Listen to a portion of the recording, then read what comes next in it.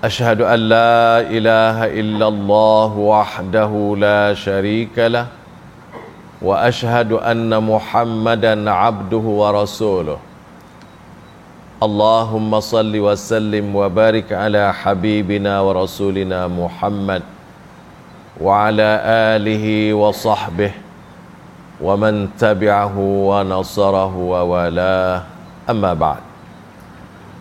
Al-Fadhil, Tuan Imam, pengurusi dan ahli-ahli jawatan kuasa masjid, para alim ulama, hadirin hadirat, muslimin muslimat yang dirahmati Allah. Pada pagi yang mulia ini, marilah sama-sama kita mengucap syukur dan alhamdulillah kepada Allah Subhanahu wa taala di atas segala limpah rahmat, kurnia yang dianugerahkan kepada kita pada setiap waktu dan setiap masa. Semoga dengan bersyukur itu Allah akan tambah lagi macam-macam nikmat yang kita perlu dalam hidup kita ini, dari dunia sampailah ke akhirat. Syukur alhamdulillah sekali lagi kita panjatkan kepada Allah Subhanahu wa taala pada pagi yang mulia ini dapat sama-sama kita menunaikan salat subuh berjemaah.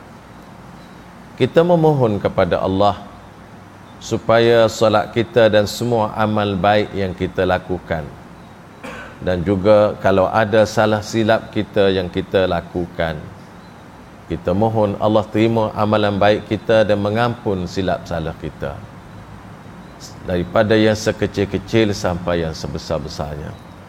Semoga kita tergolong di kalangan orang-orang yang mendapat keridhaan Allah.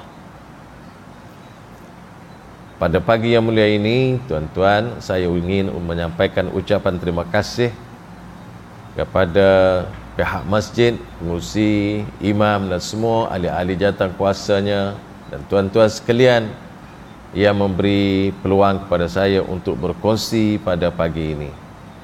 Di atas peluang yang telah diberikan, saya ucapkan jazakumullahu khairan katsira. Tuan-tuan sekalian, pada pagi ini saya nak berkongsi dengan tuan-tuan beberapa kalimat-kalimat yang diajar oleh Rasulullah sallallahu alaihi wasallam yang sangat banyak memberi manfaat kepada kita dalam hidup ini, sekiranya kita mengamalkannya, membacanya, memahaminya dan melaksanakannya dalam hidup kita. Kalimat-kalimat yang saya sebut ni ialah sebagaimana Rasulullah sallallahu alaihi wasallam sebut, iaitu subhanallah walhamdulillah wala ilaha illallah wallahu akbar. Empat kalimah ini, tuan-tuan, adalah kalimah yang paling utama dan paling mulia, paling afdal yang disebut oleh Rasulullah sallallahu alaihi wasallam. Selepas Al-Quran, maka empat kalimah inilah yang paling utama. Dan keempat-empat kalimah ini pun tersebut di dalam Al-Quran. Dalam hubungan ini, kelebihannya Rasulullah sallallahu alaihi wasallam menyebut annahunna ahabbul kalami ila Allah, iaitu Rasulullah menyebut ahabbul kalami ila Allah taala arba' la yadurruka bi ayyihinna badat subhanallah walhamdulillah wa la ilaha illallah wallahu akbar. Maksudnya, ucapan yang paling Allah sukai ada empat, iaitu subhanallah walhamdulillah wa la ilaha illallah Allahu akbar. Tuan-tuan, subhanallah selalu kita sebut, alhamdulillah selalu kita sebut, la ilaha illallah selalu kita sebut, Allahu akbar selalu kita sebut. Dan empat-empat kalimah ini, sama ada kita menyedarinya atau tidak, ia adalah kalimah yang menyebut tentang Allah Subhanahu wa taala. Subhanallah maksudnya maha suci Allah. Alhamdulillah, segala puji adalah untuk Allah. La ilaha illallah, tiada Tuhan yang berhak disembah melainkan Allah. Allahu Akbar, Allah lah yang maha besar. Semua kalimah ini adalah kalimah-kalimah agung yang meletakkan kita, hubungan kita dengan Allah. Siapa Allah? Subhanallah. Siapa Allah? Alhamdulillah. Hubungannya. Siapa Allah? La ilaha illallah. Siapa Allah lagi? Allahu Akbar. Karena itu tuan-tuan, Rasulullah sallallahu alaihi wasallam, kamu mulalah.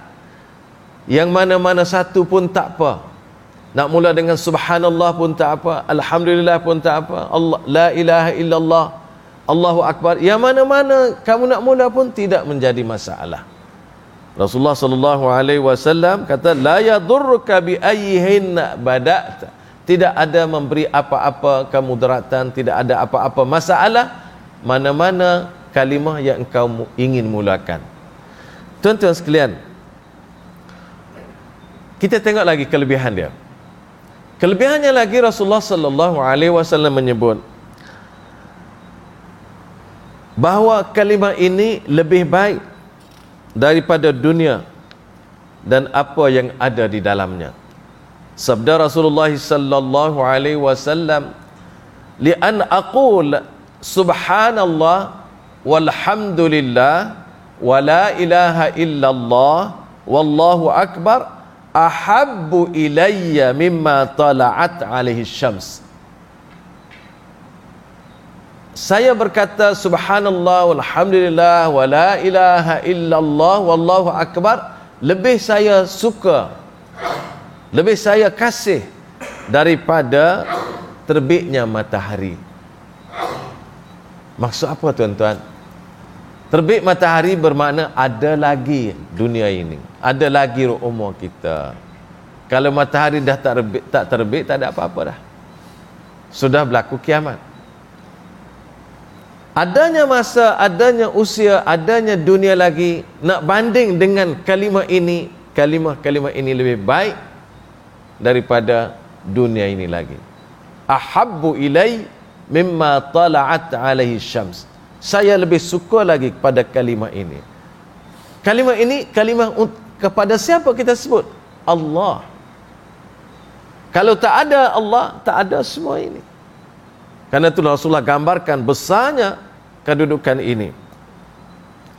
Kemudian sebagaimana disebutkan oleh Al-Imam Ahmad rahimahullah dan Al-Imam Al-Baihaqi dalam Syu'abul Iman dengan sanad yang baik daripada Asim bin Bahdalah, dan menyebut bahawa Ummu Hani binti Abu Talib qalat marra bi Rasulullah sallallahu alaihi wasallam faqultu inni qad kabirtu wa dha'uftu atau kama qala famurni bi'amalin a'maluhu wa ana jalisah qala sabbihillaha mi'ata tasbihah fa innaha ta'dilu laka mi'ata raqabah ta'taniqinaha min waladi Ismail wahminillahi mi'ata tahmidah ta'dilu laki mi'ata furusin musrajatin muljimatin tahmilina 'alaiha fi sabilillah wa kabbirillahi mi'ata takbirah fa innaha ta'dilu laki mi'ata badanah muqalladat mutaqabbalah wa hallili mi'ata tahlilah. Qala Ibnu Khalaf ahsibu qala tamla'u ma baina as-sama'i wal ard la yarfa'u yawma idzin li ahadin 'amalun illa an ya'tiya bimithli ma ataiti bihi. Maksudnya Zainab binti Abu Talib ni sepupu Rasulullah sallallahu alaihi wasallam. Dia berkata, wahai Rasulullah, saya telah tua, tak larat dah. Nak berdiri pun tak larat dah. Nak sembahyang sambil-sambil berdiri pun tak larat. Dan saya yang bolehnya saya duduk je. Apa yang saya boleh lakukan? Famurni bi'amal a'maluhu wa ana jalisah. Beritahu saya amalan yang boleh saya lakukan ketika saya duduk, sambil duduk. Lalu Rasulullah sallallahu alaihi wasallam sebut, sabbihillahi mi'ata tasbihah. Hendaklah engkau mengucapkan subhanallah 100 kali. Alhamdulillah 100 kali. La ilaha illallah 100 kali. Allahu Akbar 100 kali. Baik, kamu dari Rasulullah sallallahu alaihi wasallam, apa ganjaran yang engkau dapat apabila engkau sebut subhanallah 100 kali? Apabila engkau menyebut subhanallah 100 kali, dia menyamai engkau memerdekakan anak-anak Nabi Ismail selama 100 orang. Anak Nabi Ismail ini tidak ada hamba. Andai kata anak cucu Nabi Ismail ini jadi hamba orang, bilangannya kamu boleh merdeka 100 orang. Itulah ganjarannya. Tuan-tuan, Rasulullah nak bayangkan merdeka seorang hamba pun sangat besar. Sangat besar. Seorang hamba merdeka sangat besar. Ini kan pula 100 orang. 100, kalau seorang hamba orang biasa pun sudah sangat besar. Ini pula anak cucu Nabi Ismail. Itu diberi gambaran oleh Rasulullah sallallahu alaihi wasallam. Kenapa Rasulullah sallallahu alaihi wasallam menyebut Nabi Ismail? Kerana Nabi Ismail adalah orang keturunan orang yang paling mulia, iaitu anak Nabi Ibrahim alaihissalam. Kamu dari Rasulullah sallallahu alaihi wasallam, kamu ucaplah alhamdulillah 100 kali. Ganjaran pahalanya seperti orang memberi sedekah dengan 100 ekor kuda yang lengkap peralatan perangnya. 100 ekor kuda yang lengkap dengan peralatan perang. Kemudian engkau takbir 100 kali. Maka takbir 100 kali itu pahalanya seperti orang yang menginfakkan 100 ekor unta yang lengkap dengan segala kelengkapannya. Dan apabila engkau sebut la ilaha illallah, maka dia ganjarannya ialah dia memenuhi ganjaran langit dan bumi. Penuh langit dan bumi ganjarannya. Tuan-tuan, kita pun tak tahu jarak antara langit dengan bumi. Seluas mana langit, seluas mana bumi. Bumi kita tahu, langit kita tak tahu. Langit ada 7 lapis. Itulah ganjaran yang Allah Subhanahu wa taala beri kepada orang yang menyebut kalimah tadi. Tuan-tuan sekalian, selain daripada itu Rasulullah sallallahu alaihi wasallam menyebut lagi, orang yang ma 'alal ardi rajulun yaqulu la ilaha illallah wallahu akbar wa subhanallah walhamdulillah wala haula wala quwwata illa billah illa kuffirat anhu dhunubuhu walau kanat aktsaru min zabadil bahr. Maksudnya, sesiapa yang mengucapkan la ilaha illallah wallahu akbar wa subhanallah walhamdulillah wala haula wala quwwata illa billah, nescaya akan dikifaratkan dosanya, akan dihapuskan dosanya, walaupun dosanya sebanyak buih di laut. Tuan-tuan sekalian, kita melihat ini adalah sebahagian daripada ucapan-ucapan yang Rasulullah sallallahu alaihi wasallam sebut. Maka pada hari ini kita nak tengok satu kalimah di antara 4 kalimah ini, iaitu kalimah At-Tauhid. Kalimah Tauhid la ilaha illallah. Kalimah Tauhid la ilaha illallah, tuan-tuan, adalah kalimah yang paling besar, paling agung dan antara sebutan-sebutan yang Allah Subhanahu wa taala sebut di dalam kitabnya dan sunnah Rasulullah sallallahu alaihi wasallam. Dan la ilaha illallah adalah kalimah yang teragung dan paling utama. Dengan sebab kalimah inilah Allah Subhanahu wa taala ciptakan seluruh alam ini.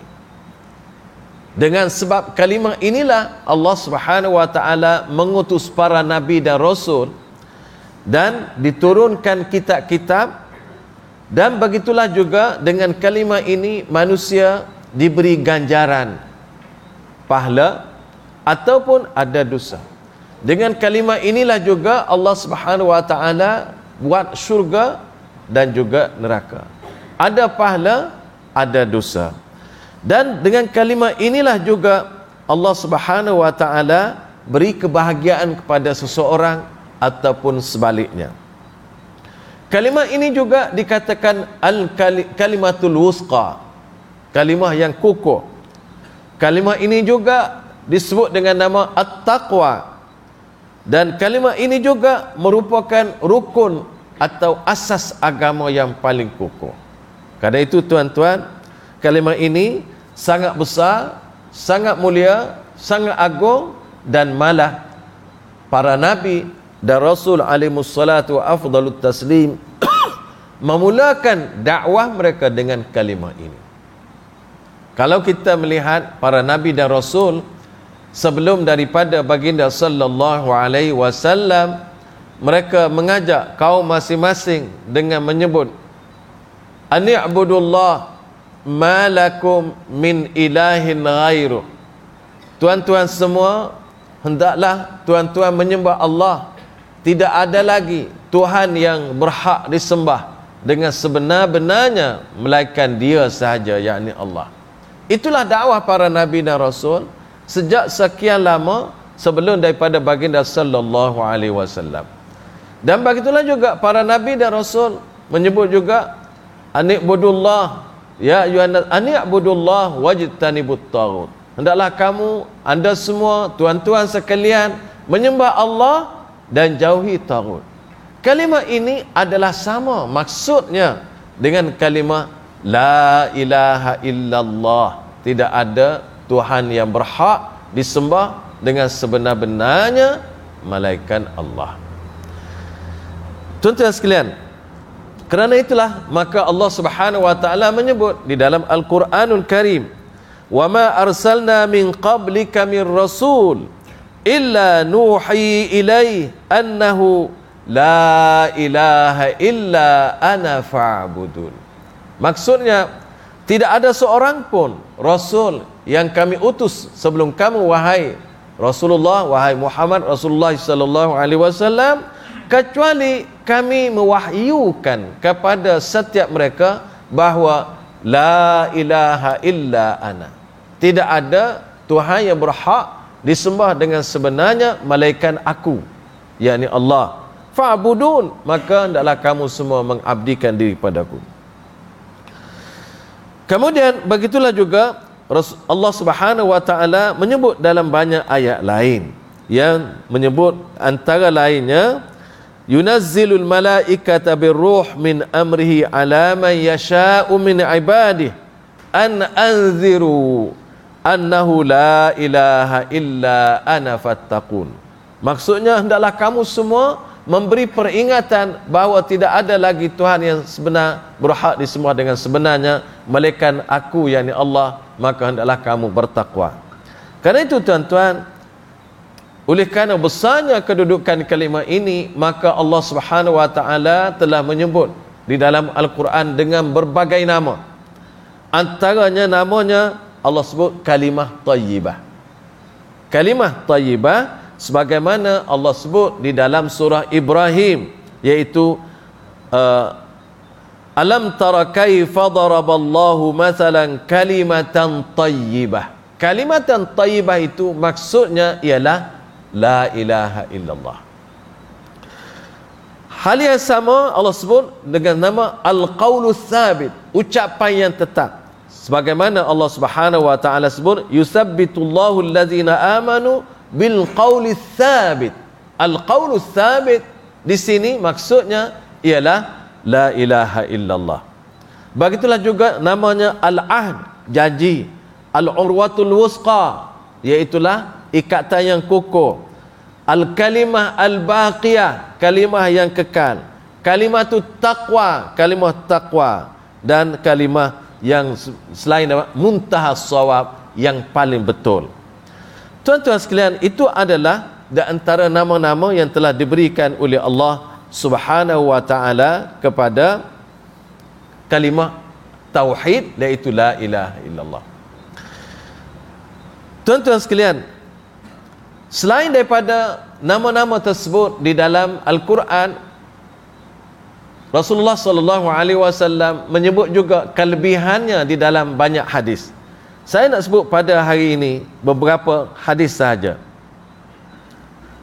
Iaitu antaranya Rasulullah sallallahu alaihi wasallam sebut, man qala la ilaha illallah wahdahu la syarikalah lahul mulk wa lahul hamd wa huwa ala kulli syai'in qadir fi yaumin mi'ata marrah kanat lahu idlu ashri riqab wa kutiba lahu mi'atu hasanah wa muhya anhu mi'atu sayyi'ah wa lam ya'ti ahadun bi afdal mimma jaa'a bihi illa ahadun amila aktsara min zalik. Maksudnya, siapa yang berkata atau ucapkan la ilaha illallah wahdahu la syarikalah lahul mulk wa lahul hamd wa huwa ala kulli syai'in qadir 100 kali pada satu hari, maka Allah akan membebaskan, Allah Subhanahu wa ta'ala akan memberikan pahalanya sama dengan dia membebaskan 10 orang hamba. Dan begitulah juga Allah berikan ganjaran kepadanya 100 kebaikan dan dihilangkan 100 keburukan. Dan tidak ada pada hari itu orang terlebih baik daripadanya, kecuali orang yang boleh menyebut lebih banyak daripada itu. Tuan-tuan sekalian, pada hari ini kita nak tengok bahawa la ilaha illallah adalah sangat besar kedudukannya di sisi agama. Antara lain, Rasulullah sallallahu alaihi wasallam menyebut, sesiapa yang berwudu dan selepas mengambil wudu dia berdoa, asyhadu an la ilaha illallah wahdahu la syarikalah wa anna Muhammadan abduhu wa rasuluh. Saya yakin tuan-tuan selalu baca asyhadu an la ilaha illallah wahdahu la syarikalah wa asyhadu anna Muhammadan abduhu wa rasuluh. Rasulullah sebut futihat lahu abwabul jannah yadkhulu min ayyiha syaa. Dibuka untuknya 8 pintu syurga dan dia boleh pilih pintu mana yang ia ingin masuk. Tuan-tuan, kalimah ini sangat besar, sangat hebat, sangat mulia, sangat agung, sehingga dia menjadi kunci kepada syurga. Siapa tak ambil wudu? Alhamdulillah. Kalau saya yakin setiap kita ambil wudu. Malah boleh jadi pada setiap orang, sekali nak solat zuhur dia akan ambil wudu, nak solat asar mungkin dia ambil wudu pula kalau orang yang masih orang dah batal wudu. Kecuali orang tak batal wudu, dia tak ambil wudu. Maknanya kita bangun pagi ini pun berwudu, dan kita pun pagi ini pun berdoa kepada Allah. Berdoa selepas wudu, asyhadu an la ilaha illallah wahdahu la syarikalah wa asyhadu anna Muhammadan abduhu wa rasuluh. Maka Rasulullah kata futihat lahu abwabul jannah, dibuka untuknya pintu syurga. As-samaniyah, 88. Yadkhulu min ayyiha sya', dia boleh pilih mana pintu yang dia ingin lalu masuk. Makna tuan-tuan, kalimah ini adalah kunci kepada syurga. Dan apabila pintu syurga terbuka, dia boleh pilih mana-mana yang nak masuk. Tinggi, hebat, mulia. Ada seorang sahabat, apabila dia pergi, dia lewat datang majlis Rasulullah sallallahu alaihi wasallam, dia dengar yang terakhir. Yang tadi dia tak dengar, dia dengar terakhir. Sambung lagi hadis itu. Yang terakhirnya bahagiannya ialah Rasulullah sallallahu alaihi wasallam sebut, sesiapa yang solat selepas mengambil wuduk. Dia ambil wuduk tadi, dia tak dengar yang hadis tu. Dia dengar yang sebahagian yang terakhir. Sesiapa yang solat 2 rakaat selepas dia berwuduk, Rasulullah kata wajabat lahul jannah, pasti dia masuk surga. Dia kata, Allah, besarnya ganjaran. Dia terkejut. Lalu orang yang ada depan dia, kerana dia datang lewat, kata, orang tu bercakap, yang tadi engkau tak dengar, hebat juga, bagus lagi. Aku tengok engkau datang lewat. Dia pun tengok, oh, yang berkata itu Umar bin Al-Khattab. Dia datang lewat kerana bukan sengaja lewat, tetapi dia ada membela unta, dan giliran dia kena menjaga unta kawan-kawan dia juga. Sampai dia selesai dulu, masuk ke kandang, baru dia datang. Lewatlah datang. Sayyidina Umar kata, kalau engkau dengar yang sebelum itu, lagi bagus. Maka kalau kita tengok kedua-dua hadis ini digabungkan sekali, sesiapa yang mengambil wuduk dan mengucapkan asyhadu an la ilaha illallah wahdahu la syarikalah lahul mulk wa lahul hamd wa la ilaha illallah wahdahu la syarikalah wa anna muhammadan abdu wa rasuluh, dibuka 88 pintu syurga. Apabila dia melangkah pergi solat 2 rakaat selepas mengambil wuduk tadi, maka wajabat lahul jannah, wajib masuk syurga. Maksudnya tuan-tuan, satu jaminan daripada Rasulullah sallallahu alaihi wasallam untuk memberi ganjaran syurga kepada orang tadi. Orang tadi siapa? Kita semua. Orang tadi siapa? Siapa yang lakukannya? Orang tadi siapa? Ialah setiap orang Muslim yang ingin melakukannya dan telah melakukannya. Alhamdulillah. Karena itu kalau kita melihat syurga, sejakah, selangkah ke depan. Itu aja. Malah syurga ini tuan-tuan, halangannya kalau betul-betul diberi adalah belum mati. Orang belum mati memang tak dapat masuk syurga. Tetapi setelah mati telah dijanjikan oleh Rasulullah sallallahu alaihi wasallam. Sebagai contoh, Rasulullah sallallahu alaihi wasallam menyebut, sesiapa yang membaca ayat kursi selepas solat fardu, maka tidak ada halangan untuknya masuk ke syurga kecuali belum mati lagi. Maksudnya apabila dia meninggal dunia, dijamin syurga. Tuan-tuan, saya nak mengajak tuan-tuan tengok kenapa ucapan baca ayat kursi masuk syurga, berdoa lepas ambil wuduk masuk syurga, dan banyak lagi. Dan Rasulullah juga sebut, man kana akhiru kalamihi la ilaha illallah dakhala jannah. Siapa ucapan terakhirnya la ilaha illallah, pasti masuk syurga. Kenapa ini? Sedangkan ucapan ini ringkas, ucapan ini mudah, dan ucapan ini selalu kita sebut. Yang mudah ni, yang mudah sangat ni, walaupun mudah, dia ganjaran sangat besar. Kenapa begitu? Kenapa besar sangat?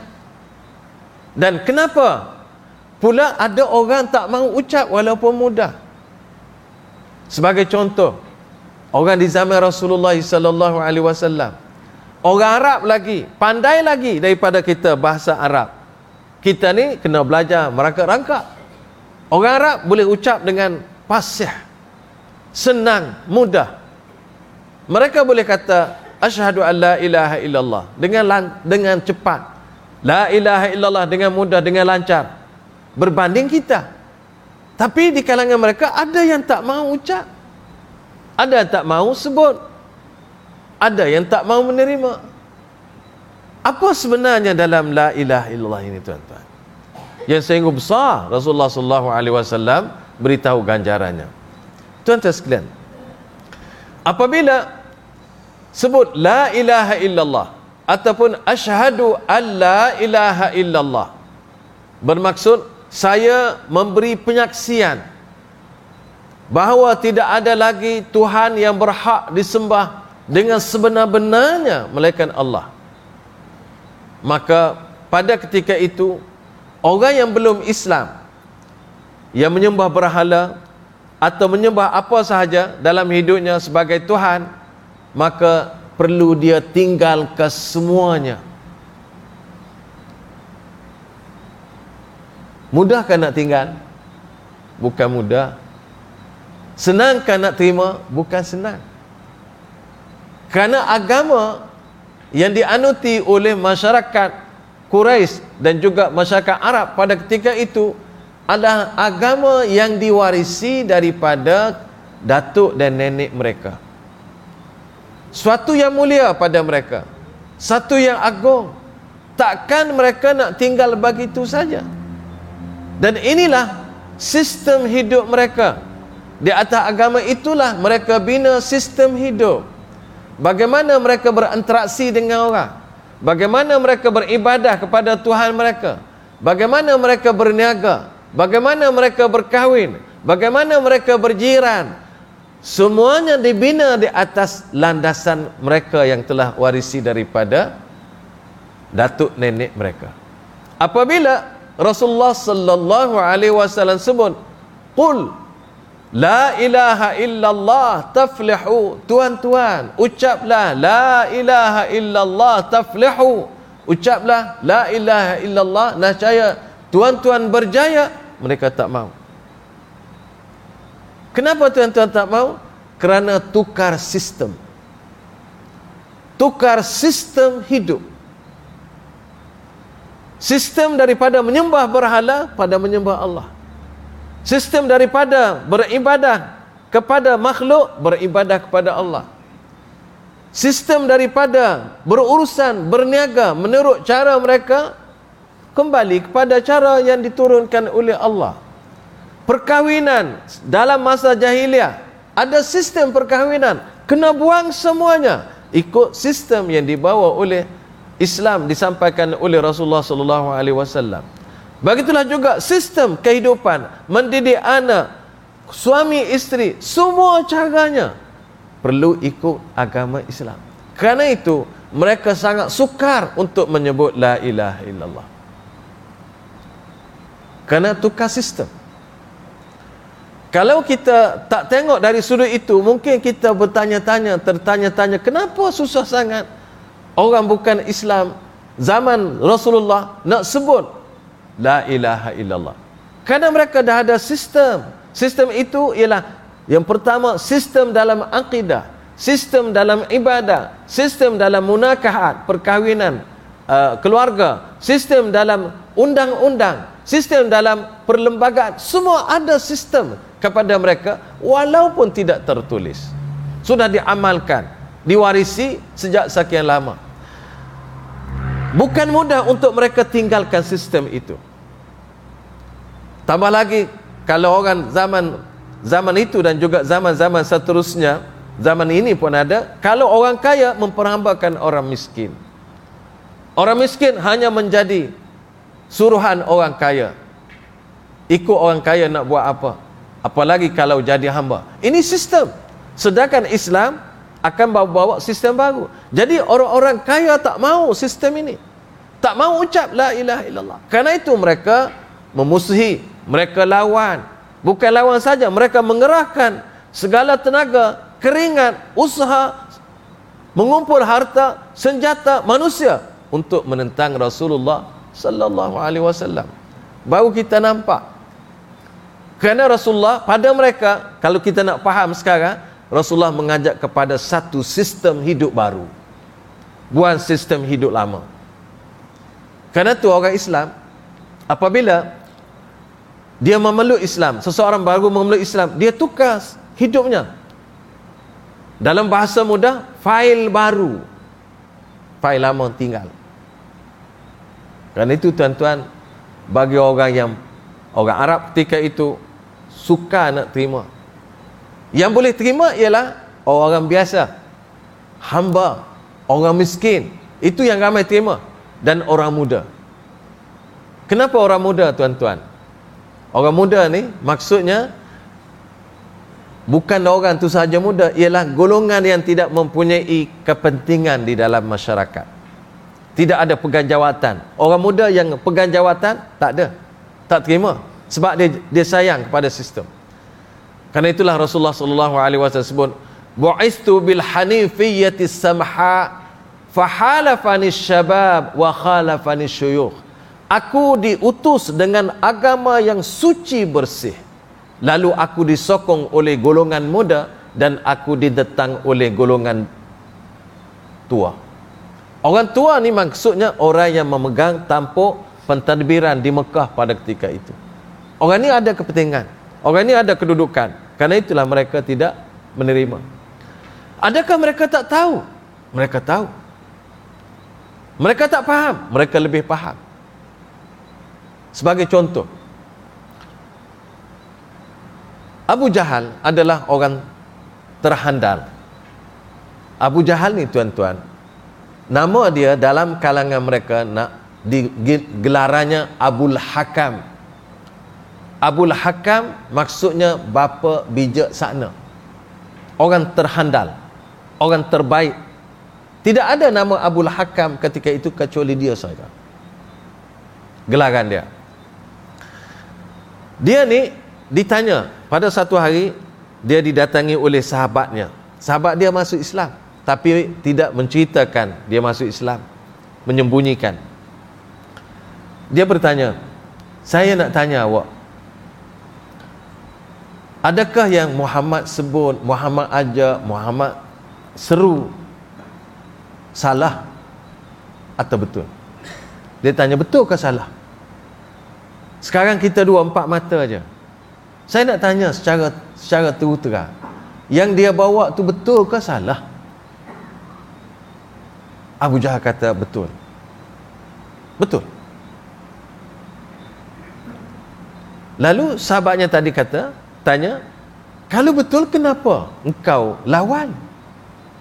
Dia kata bukan masalah betul tu, salah. Aku lawan kerana masalah lain. Kerana tu kita kadang-kadang silap memahami. Kita kata kalau Abu Jahal lawan tu mana salah? Tak, dia mengaku betul. Apabila betul, kenapa kamu tentang? Dia kata, aku tentang ada masalah lain. Apa dia masalah? Dia menceritakan, kabilah aku dengan kabilah Muhammad selalu bersaing dalam hidup. Kalau di dalam peperangan mereka ada penyair, kami ada penyair. Sama-sama nak pergi perang, sama pasukan, tapi kabilah tetap ada. Kalau dia ada penyair, kami ada penyair. Kalau dia ada panglima, kami ada panglima. Kalau dia bawa bendera, kami bawa bendera. Semua ada, sama kuat, sama gagah, sama hebat. Tetapi apabila kabilah dia ada Nabi, kabilah aku tak ada Nabi. Abu Jahal faham Nabi. Nabi ni ialah pemimpin. Maksud Nabi dalam bahasa Arab ialah tanah tinggi, tempat orang lihat, duduk jauh pun nampak. Itu Nabi dalam bahasa. Maksudnya ialah Nabi ni pemimpin. Dan pemimpin yang disebut sebagai Nabi ni tidak boleh ditandingi oleh sesiapa. Dia faham. Oleh kerana itu, Abu Jahal ini, dia menentang Nabi, dia faham apa dia tentang. Iaitu dia tak mau duduk di bawah kepimpinan orang lain. Itu masalah dia. Oleh kerana sikap dia macam tu, maka Rasulullah sallallahu alaihi wasallam sebut, Abu Jahlin Fir'aun hadhil ummah. Abu Jahal adalah Fir'aun umat ini. Firaun kita tahu yang lawan Nabi Musa alaihissalam, bapa angkat dia yang bela dia daripada kecil lagi.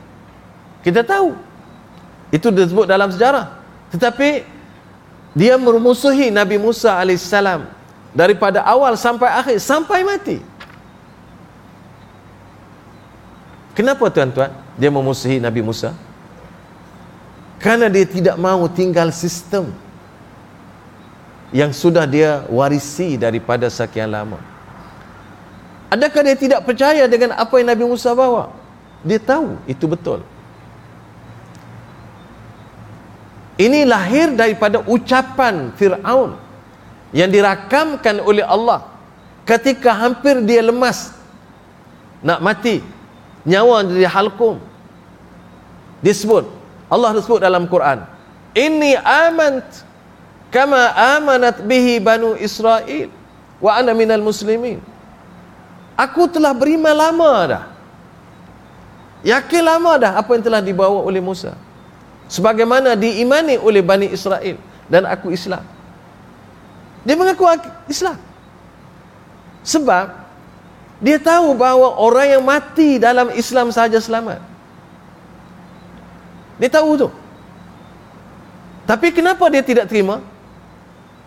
Sebab dia tak mahu tukar cara hidupnya, sistem hidupnya, kalau dia dalam memerintahnya, dan tukar kepada ajaran Islam yang dibawa oleh Nabi Musa. Dia tak mahu tukar. Kerana itu bukan mudah tuan-tuan nak masuk Islam ni. Orang ada kepentingan. Begitu juga Abu Jahal. Bukan mudah, dia tahu. Abu Jahal ni tuan-tuan, dialah orang paling pandai di Mekah pada ketika itu. Dialah orang paling berpengaruh. Dialah orang banyak harta. Dan dia segala-gala. Kalau nak dibanding, zaman dia ni ialah sama dia dengan Fir'aun zaman Nabi Musa.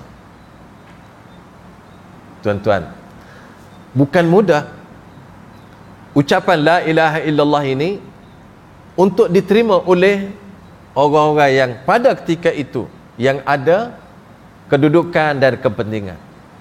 Sebab mereka takut dan bimbang hilang kedudukan dan apa-apa yang mereka miliki. Namun orang yang tidak ada apa-apa kepentingan, ramai mudah terima agama. Sebab dia tak ada apa yang dia nak sangkut paut dengan kehidupan untuk kepentingan dia. Kerana itulah tuan-tuan, kita tengok la ilaha illallah ini adalah kalimah yang membawa seseorang itu berpindah daripada satu keadaan kepada satu keadaan, iaitu daripada kufur kepada iman. Apabila kita sebut la ilaha, tidak ada Tuhan yang disembah. Sembah ni tuan-tuan, ilah, sembah ni ada, kita panggil ibadah, mengabdikan diri. Beribadah kepada Allah Subhanahu wa taala ialah membuang segala apa yang disembah sebelumnya dan menerima daripada Allah segala-galanya. Tidak ada lagi rasa takut, tidak ada lagi rasa taat, tidak ada lagi rasa perhambaan kecuali kepada Allah, dan hanya menerima daripada Allah Subhanahu wa taala. Kerana itulah tuan-tuan, kita tengok kalimah ini merupakan satu kalimah yang sangat agung dan besar di dalam kehidupan umat manusia, dan supaya kalimah ini memberi manfaat kepada yang melafazkan dan mengucapkannya, mari kita tengok syarat-syarat yang ada di dalam kalimah ini supaya dia menjadi kesan yang baik di dalam hidup kita. Syarat-syarat ini adalah syarat-syarat yang telah dihimpun oleh para ulama supaya kita dapat memahaminya. Ada 7 syarat di dalam ucapan la ilaha illallah. Yang pertama ialah al-ilmu. Yang kedua, yaqin. Yang ketiga, ikhlas. Yang keempat, as-sidq. Yang kelima, al-mahabbah. Yang keenam, al-inqiyad. Yang ketujuh, al-qabul. Saya sebut secara ringkas. Maksud ilmu di sini, al-ilm, maksudnya tahu maksud kalimah la ilaha illallah. Maksudnya menafikan selain daripada Allah, hanya mengisbatkan Allah sebagai Tuhan yang berhak disembah. Buang segala-galanya lain. Satu.